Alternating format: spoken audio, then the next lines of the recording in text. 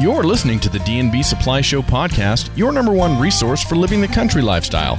This is your host, Matt Breckwald, coming to you from my place in the country to yours. Well, hello everybody, and welcome back to the D&B Supply Radio Show. This is your host, Matt Breckwald, and it is great to have you back again. Well, here we are. Hunting season is underway in Oregon. Bow season's just getting ready to close down. Sage grouse is over, but rifle season for deer and elk, and of course waterfowl and upland game, and all of that is just getting ready to kick off. And every year there are changes. Every year there are questions that we don't quite know the answers to. And so today we're going to have on Lieutenant Tim Schwartz from the Oregon State Police, and he supervises everything east of the Cascades when it comes to fish and wildlife. So he's going to talk to us about some changes that are going on both this year and coming up in 2019 and clarify some really commonly asked about laws, rules, and regulations when we all go out into the field and we all enjoy our heritage and we enjoy getting out there and doing some hunting and exploring the great outdoors and enjoying wildlife. So we'll have that coming up for you here in just a moment. Lieutenant Schwartz, thank you so much for coming on and joining me again today. You bet. Well, I do appreciate Oregon State Police's willingness to always come on and help educate us. And, you know, there's a lot of things out there that are in the law that we don't necessarily know. So I think it's always good to talk with somebody and kind of get clarification on those things before we head out on the roads or head out into the field. So I really do appreciate it. Yeah, thanks for having me. Well, let's start off like this. Could you give us just a brief introduction of you? Where have you worked in the state of Oregon? How long have you been with the Oregon State Police? And what do you do now? You bet. So I started with OSP in 2006. I was stationed out of Astoria, and I actually ran our offshore patrol vessel there for about 3 years. Then I transferred over to St. Helens, the Venture headquarters, where I worked as a program lieutenant in the fisheries section. And now I'm currently over in Eastern Oregon. Well, I supervise Eastern Oregon, I should say, the East region. I'm based out of Bend and supervise troopers and sergeants east of the Cascades except for Lake and Klamath counties. Well, what a fascinating career.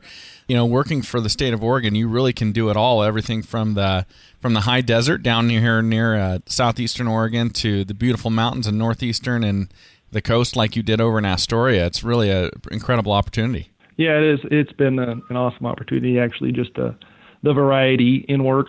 To have worked out on the ocean, you'll be out there in July or August when it's just gorgeous, and then to be able to come over here and work a totally different landscape and different species. So, yeah, it's been pretty cool. Now, I wanted to ask you, before we got into new hunting regulations and what hunting's going to look like in Oregon this year and in 2019, before we jump into that, I wanted to ask you to help everybody understand how it works in the state of Oregon. Just because of my previous law enforcement experience, I've always found it interesting how the state police is integrated with conservation work and fish and wildlife work in Oregon. How does that all kind of come together, and how does that work? So, yeah, state police, Oregon is different than, I think, pretty much all the other states other than Alaska, in that the state police is tasked with enforcing the fish and wildlife and laws, the natural resource laws of the state. So, basically, we are Oregon's version of a game warden. We have a division of the state police. It's Fish and Wildlife Division. We have about 120 members statewide.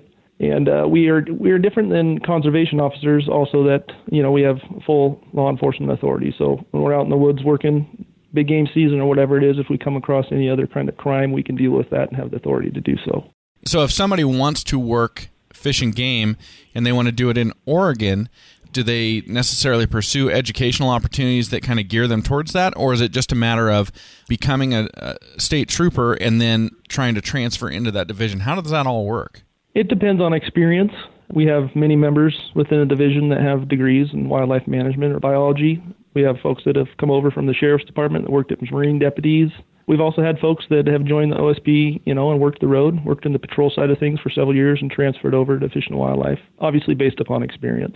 Well, thanks for taking the time to kind of explain that. It is unique, I guess, except for compared to Alaska, but it's a fascinating way of doing things. So there are some new laws and updates coming up for 2019 that we want to tell everybody about, and also just kind of brief everybody on this hunting season. I mean, hunting season is upon us. So what's that look like for you? Do you get your people kind of ramped up and ready to go when hunting season is rolling up on us like this? Oh, yeah. For the east side of the Oregon, especially, big game seasons are our busiest time of the year. So obviously we're in archery season now. That closes on Sunday, I believe. That's been going for 3 or 4 weeks. And so, we gear up for that. We have operations in place and operational planning, making sure that we're covering where we need to cover and work where we need to work. And that extends throughout our rifle seasons. Those come up here in the end of the month, actually, here in another week and a half or so. We'll have our rifle deer season that kicks off. So Eastern Oregon, for mule deer, it's pretty much all controlled hunts. So there's different tag numbers for each unit, and some of those units are trophy units, and some of them are quite busy with more tags or permits issued for those areas. So it's kind of similar with the rifle elk seasons as well. So those are our big 3. So right now the guys are hitting it hard. We're fielding a lot of cases and initiated a lot of investigations for unlawful taking and other violations. You mentioned trophy units. When you say trophy unit, what are you referring to there? So we have some units that have very limited tags, and so a better opportunity to, shoot a trophy class animal, just because there's less people in there and there's less taking that occurs, or harvest. So if somebody's looking for a big bull or a big buck or something like that, they're applying for tags in those units. Yep. And some of those take several years to get drawn for some of those hunts. So once they do draw some of those trophy hunts, it's rare, and they got a great chance of shooting some really nice animals. So does that mean that in Oregon you're on a bonus point type system? Yeah, it's a preference point. So every year you can purchase preference points that obviously increase your odds, and those stack up year to year to year. So some units, it might take 4 points to draw. Some units might take 6 or 7. Some of our trophy units might take upwards of 10 to 14. Okay, so a lot of years waiting. Yeah, they're waiting to be able to several years for that. Well, let's do this. I've got to take a quick break, and when we come back, let's get into some of the specifics of laws that are being updated and changed, things like that. Okay. Say you were to ride off into the sunset. Ideally, what kind of boots and clothes would you be wearing? For horseback riders of all styles, nothing beats the look and performance of Ariat. Available at D&B Supply. Everyone from famous rodeo cowboys to country music legends to equestrian Olympians. Turn to Ariat with confidence. You can count on them too. Think of Ariat as your ultimate riding companion for the life and times in the West. When you need to better outfit your ride with Ariat, stop by your favorite D&B Supply. Are you ready for a steal? Then stop by D&B to pick up Steel Power Tools. German engineered, these power players offer quality that never quits. Like the Steel MS-271 Farm Boss chainsaw, available for just $429.95 with a 20-inch bar and chain. Show your project list who's boss and leave it in your sawdust. With legendary chainsaws, dependable trimmers, forceful blowers, and epic tools of the trade, Steel powers through anything. Grab a Steel at your favorite D&B Supply. All right, Lieutenant Schwartz, well, now that we're back, let's talk about some of the things that are being updated or maybe things that will be changing once 2019 rolls around. We kind of talked already about a few of the different things, but there's a couple laws involving bow hunting that are going to be coming into play. Can you talk about those? Yeah, so the first of all, these rules or regulations were just adopted by the Commission last Friday. So they will go into effect January 1st of 2019. So I want to make that clear, is everything that's currently, in the books right now is still through the end of the year. So for archery, there was one that was passed regarding mechanical broadheads. In the past, they were unlawful. You had to have a fixed blade broadhead. So they broadened that to allow the use of mechanical broadheads, and then the remaining regulations associated with broadheads will remain the same. The other one, or the second one, was a standardized draw weight for all big game animals. So in the past, if you wanted to hunt deer, for example, there was a minimum of 40-pound draw weight, and for elk, there was a minimum of 50-pound draw weight. So they standardized that and said 40 pounds across the board for all big game animals. So that should really help, maybe your youth or somebody who didn't have the ability to draw back a 50-pound bow. So let me ask you about these two really quick, and we'll kind of go in reverse. So with the draw weights, why the discrepancy? Why do they want to have a minimum draw weight? How does that impact how things work out in the field? So for like elk with that 50-pound draw weight, obviously it's a bigger animal. And with a theory that, with more poundage, that obviously the arrow would, fly better and maybe have a better chance of cleanly killing the animal. And same with the 40-pound minimum draw weight. We don't want people out there shooting, a 30, 20-pound bow that might not have the trajectory or the energy to cleanly and safely kill the animal. Got it. So it's really about taking care of things, but doing things, in the most painless fashion and the quickest kill to the big animals we're hunting with bows. Correct. Yeah, and with the previous draw weight, if a person, so our archery deer and elk seasons are pretty much at the same time, except for some controlled hunts. So you can go out and hunt deer and elk at the same time with your bow. Well, if maybe you're a youth and you can only, pull back a 40-pound bow, a limited opportunity to be able to hunt elk at the same time. So with this standardized weight, it should really help out those that, can't make that 50-pound draw pull. Now, regarding the broadheads, fixed blade versus mechanical, what is the difference? I'm not a bow hunter, so I'm learning right here. So the fixed blade is basically just that. It's fixed. It's attached to the arrow shaft, and it is what it is. Mechanical ones, obviously, they can expand. There's dozens and dozens of mechanical broadheads on the market. There's quite a lot to choose from. Typically, they have a better flight pattern.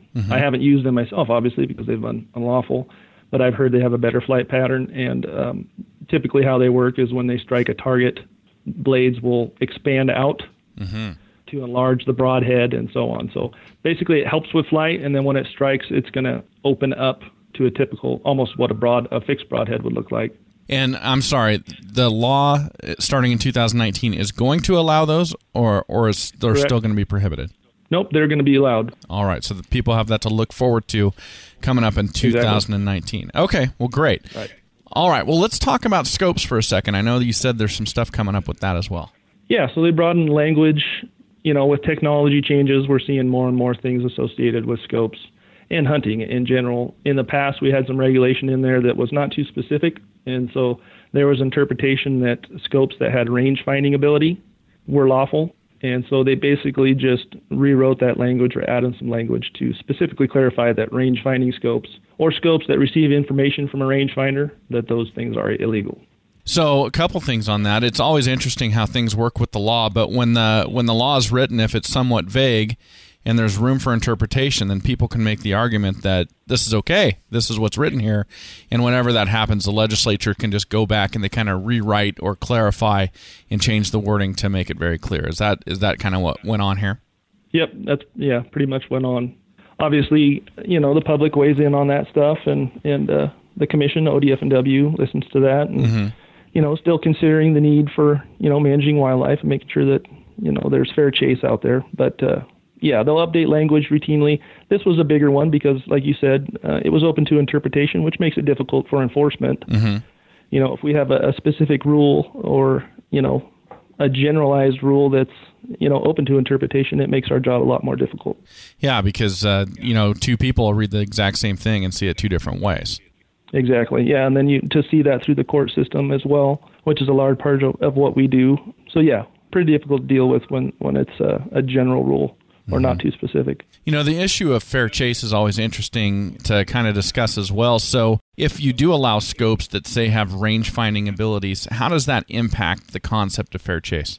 Well, I think with technology, I've heard that there is a new application that can be Bluetoothed with the scope and a cell phone. So pretty interesting. I mean, just technology is getting so broad, and I want to make sure that it's still sport, I guess, basically. Yeah.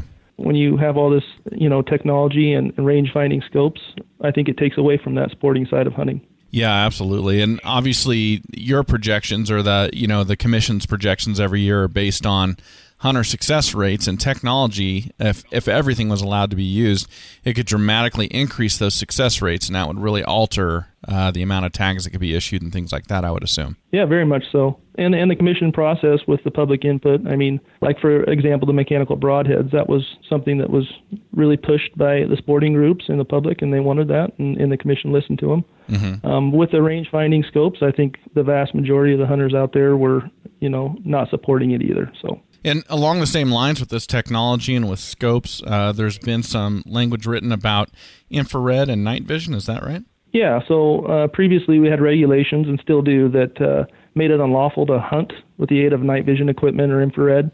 So that was another rule that the commission approved. They expanded that to include hunting, locating, or scouting for the purpose of hunting. So the thought is, with night vision goggles, you could go out maybe, 4 o'clock in the morning and go out and scout around and locate, maybe a bull or a buck or whatever you're hunting, and then come back later in the day when it's maybe legal hunting hours and then take that buck. So that's another one that, we haven't dealt with in the past. So we'll be able to see how that one kind of turns out this next fall in 2019. But anyway, yeah, it just expanded that to again, make that unlawful to scout or locate for the purpose of hunting. Interesting. I just saw something advertised just the other day that was infrared, and of course that's how they were advertising it. Looking into the woods and being able to identify heat signatures or something like that from animals and locate where they're at. So you guys are right on top of that with that technology coming out, sounds like. Yep, and I do want to add that there's an exemption there for trail cameras. I forgot to mention that. Okay. So obviously some trail cameras will use infrared at night to be able to take pictures, and those are still going to be lawful. Well, let's take another break. When we come back, we've got even more updates and things to talk about and lots of interesting stuff with hunting season coming up. Okay. Why am I wearing a lab coat and standing in your lawn? Because I'm a Bayer Advanced Lawn Care Scientist, and I'm about to revolutionize the way you control lawn weeds. Because with Bayer Advanced Season-Long Weed Control for Lawns, you get the only spray that kills listed broadleaf lawn weeds, then creates a barrier below to prevent new weeds for up to 6 months. One application is all it takes. Count on Bayer Advanced to put revolutionary science right in your hands.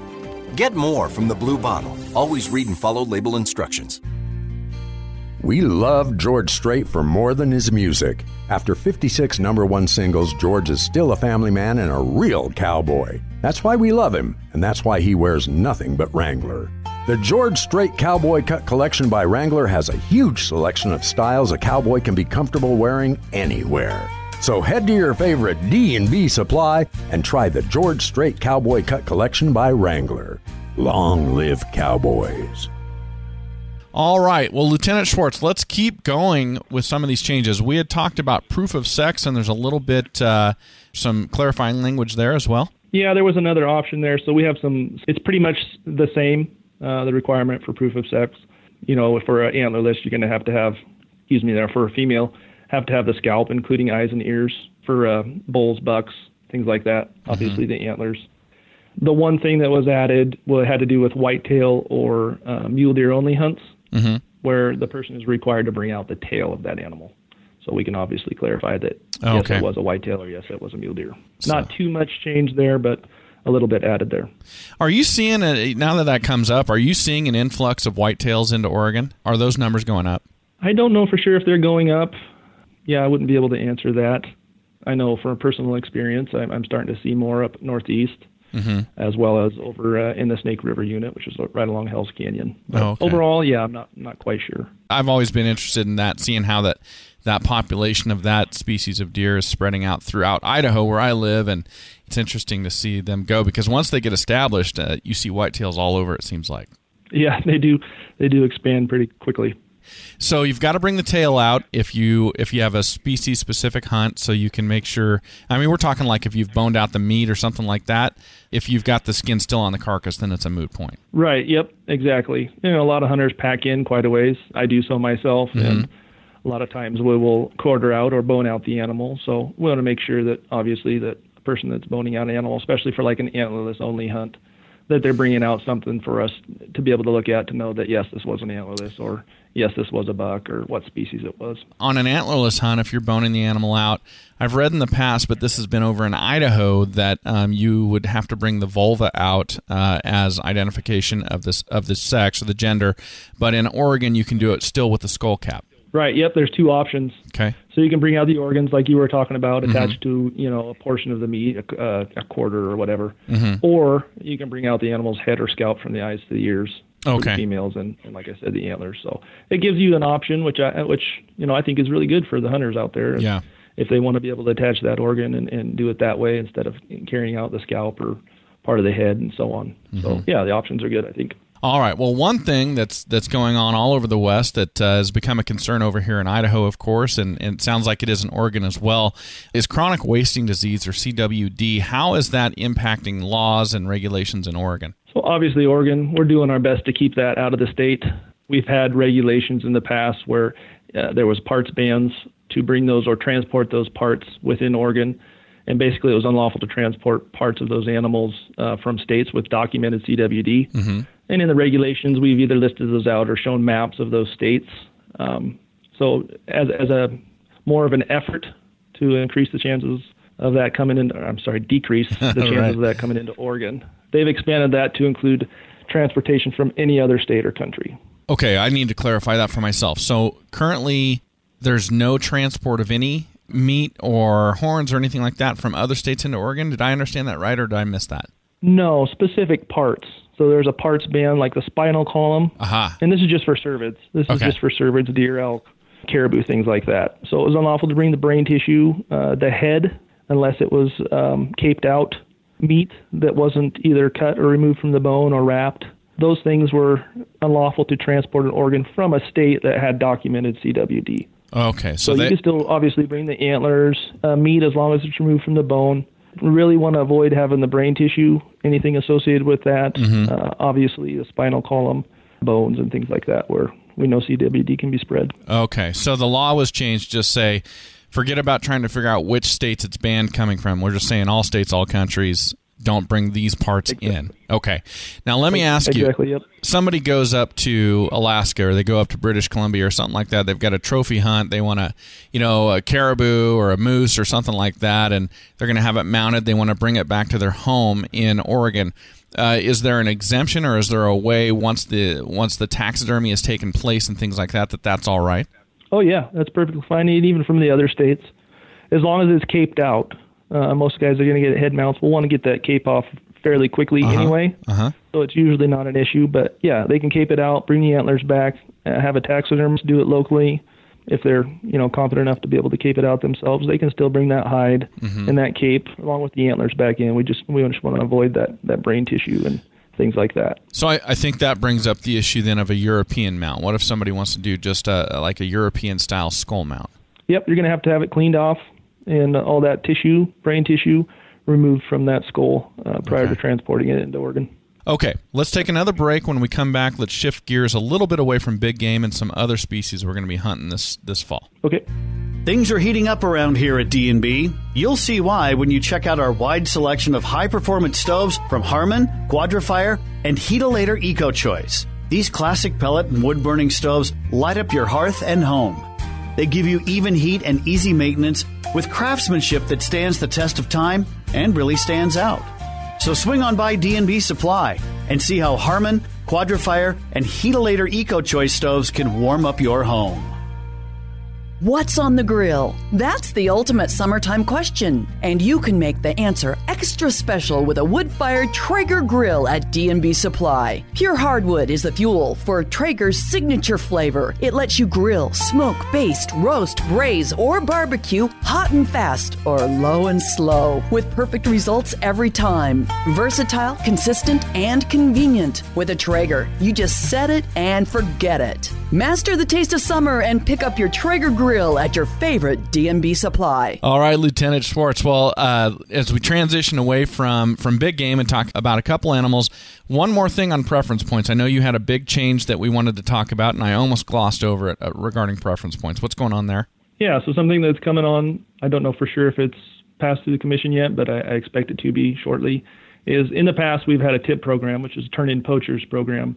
And basically, if somebody's, hears of information that's unlawful activity, unlawful taking of animals or poaching, they can turn that person in and get to call into the tip line. And if that information leads to arrest of the person that turned them in can be eligible for a reward. I think it's $250 or $500, depending on what the information or species was related to. What is being proposed or what may have already passed is preference points in lieu of those rewards.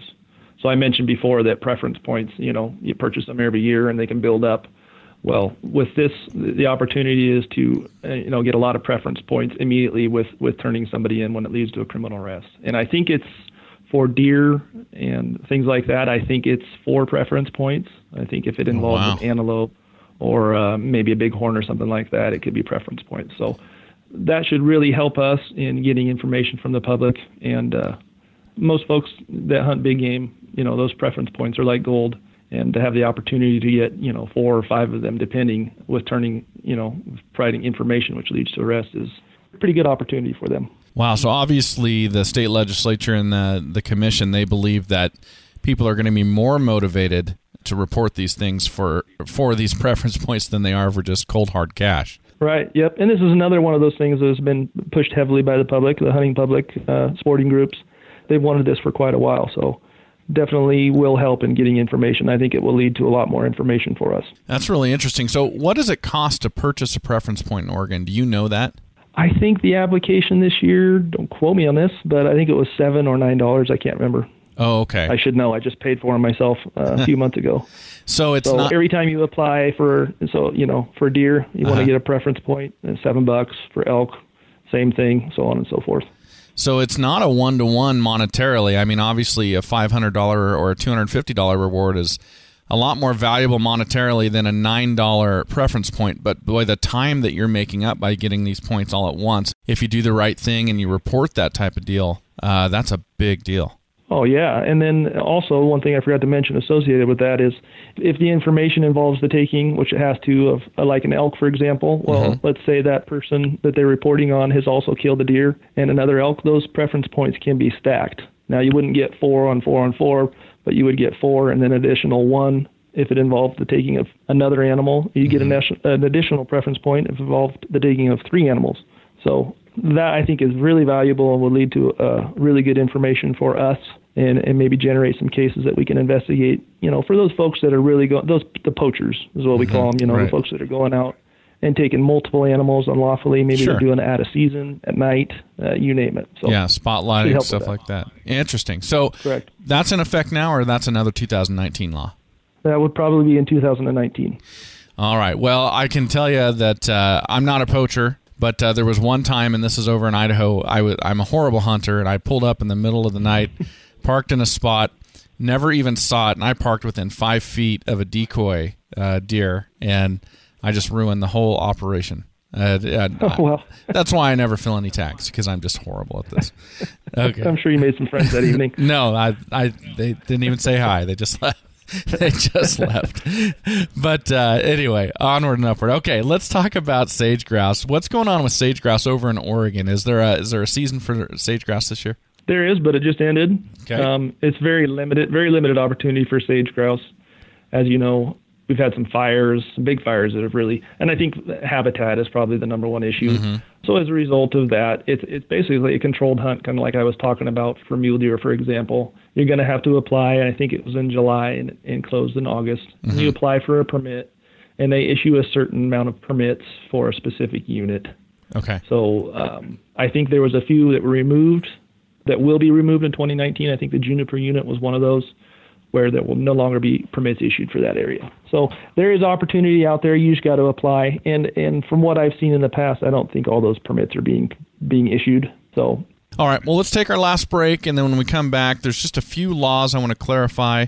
And something interesting about our shared states is what we do when we're fishing or we're hunting on the Snake River, and that's the border. So we'll get to that right when we come back, okay? Okay. Carhartt makes gear to get you through anything, so D&B Supply offers a wide selection to outfit any day, any task, and any weather. Built to stand the test of time and have your back no matter what comes your way, Carhartt clothing keeps you comfortable all day long. And for extra hard jobs, check out Carhartt Force, the line that wicks sweat, fights odors, releases stains, and works as hard as you do. To outlast them all, get decked out in Carhartt at D&B.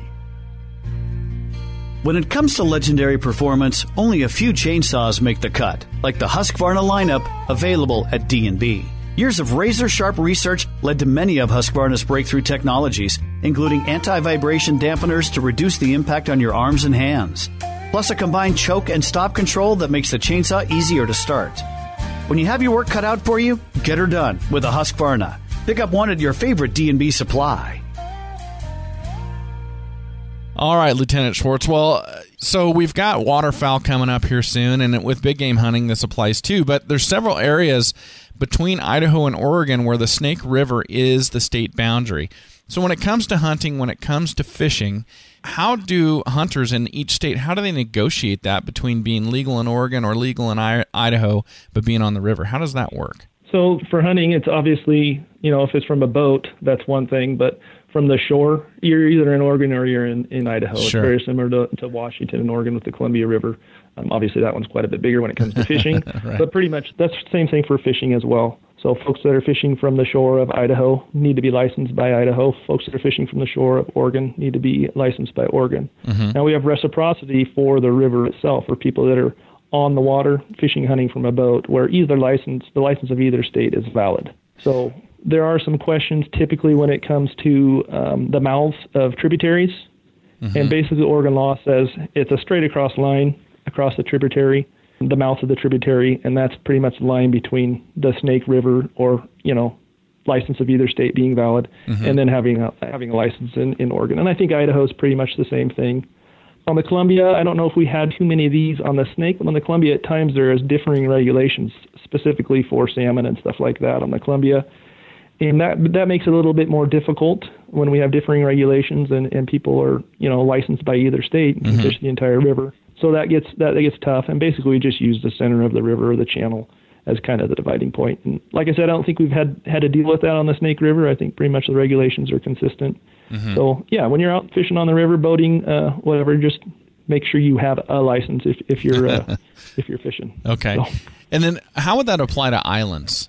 Islands, that gets a little bit trickier, but basically those islands are either Oregon or Idaho the same. And it's going to be kind of the responsibility of, the person fishing or hunting from that island to know where they're at. And obviously we use discretion in our enforcement of that. It's not one of those things where we just walk up and, you're on an Oregon island, you need to have a license and give somebody a ticket for that. We obviously talk to them about that and make an appropriate decision based upon that. Well, I wanted to ask you about trespass laws in Oregon as well. That's kind of a hot button topic over here in Idaho where I live, and we had some changes with it this year. Can you explain to us how trespass works both for hunting and then also for fishing? If you're fishing in a stream, if you're standing in the stream versus in a boat on private property, all of that. Yeah, so trespass laws for hunting, it's pretty simple. If it's private property, you need to have permission to hunt on that private property. And also it's unlawful to hunt, on the cultivated lands, so, somebody's field or enclosed land, something that's fenced and so on. And it doesn't typically have to be a fence or, an agricultural field. It could be a road that kind of splits property. It could be, some kind of barricade. Something that shows that obviously you're coming onto private property from public or that you're going across from one private property to the next. So, yeah, basically you have permission. It's lawful to go on there. If you don't have permission, you can't. There is some folks that think that if they shoot an animal on public property or property they have permission to and it runs across after they've shot it and, expires on private property, that they have a right to go retrieve that animal. That's not the case here in Oregon. They still need to have permission. There are some common law, case law that would maybe come into effect there, but as a whole, they need to get permission from that landowner before they access.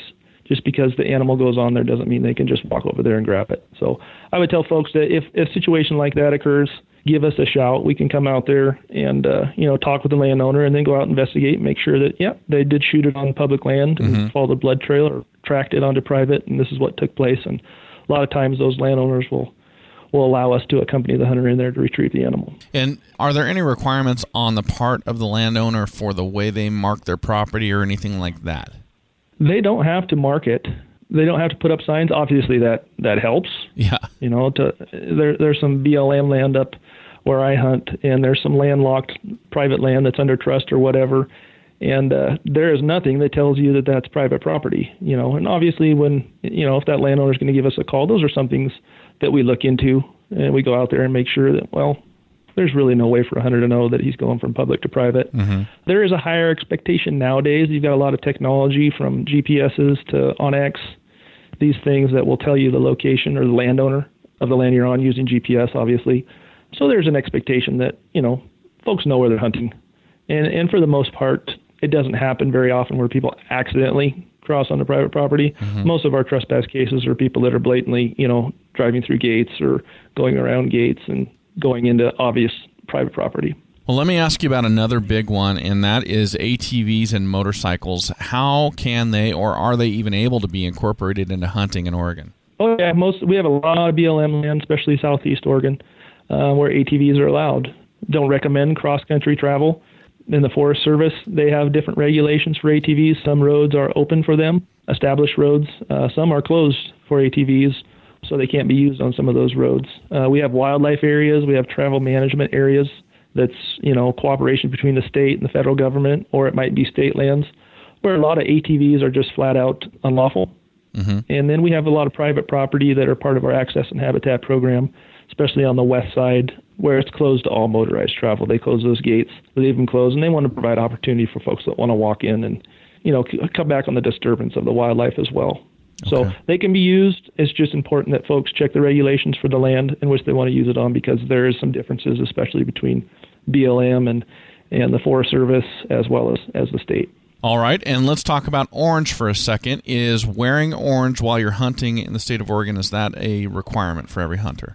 No, that's one thing where Oregon is quite different than a lot of other states, is if you're over 18, it is not required at all, even during our rifle deer seasons, elk seasons. So you don't have to wear orange. You can wear camouflage. You can go out there in whatever you want. It is a requirement for 17 and under that they have a hunter orange garment. That could be a hat, could be a vest, and that applies to big game hunting as well as bird hunting. And then shooting hours. That's always interesting how different states define them differently. What are the legal definitions of shooting hours in Oregon? So for a big game, it's a half hour before sunrise to a half hour after sunset.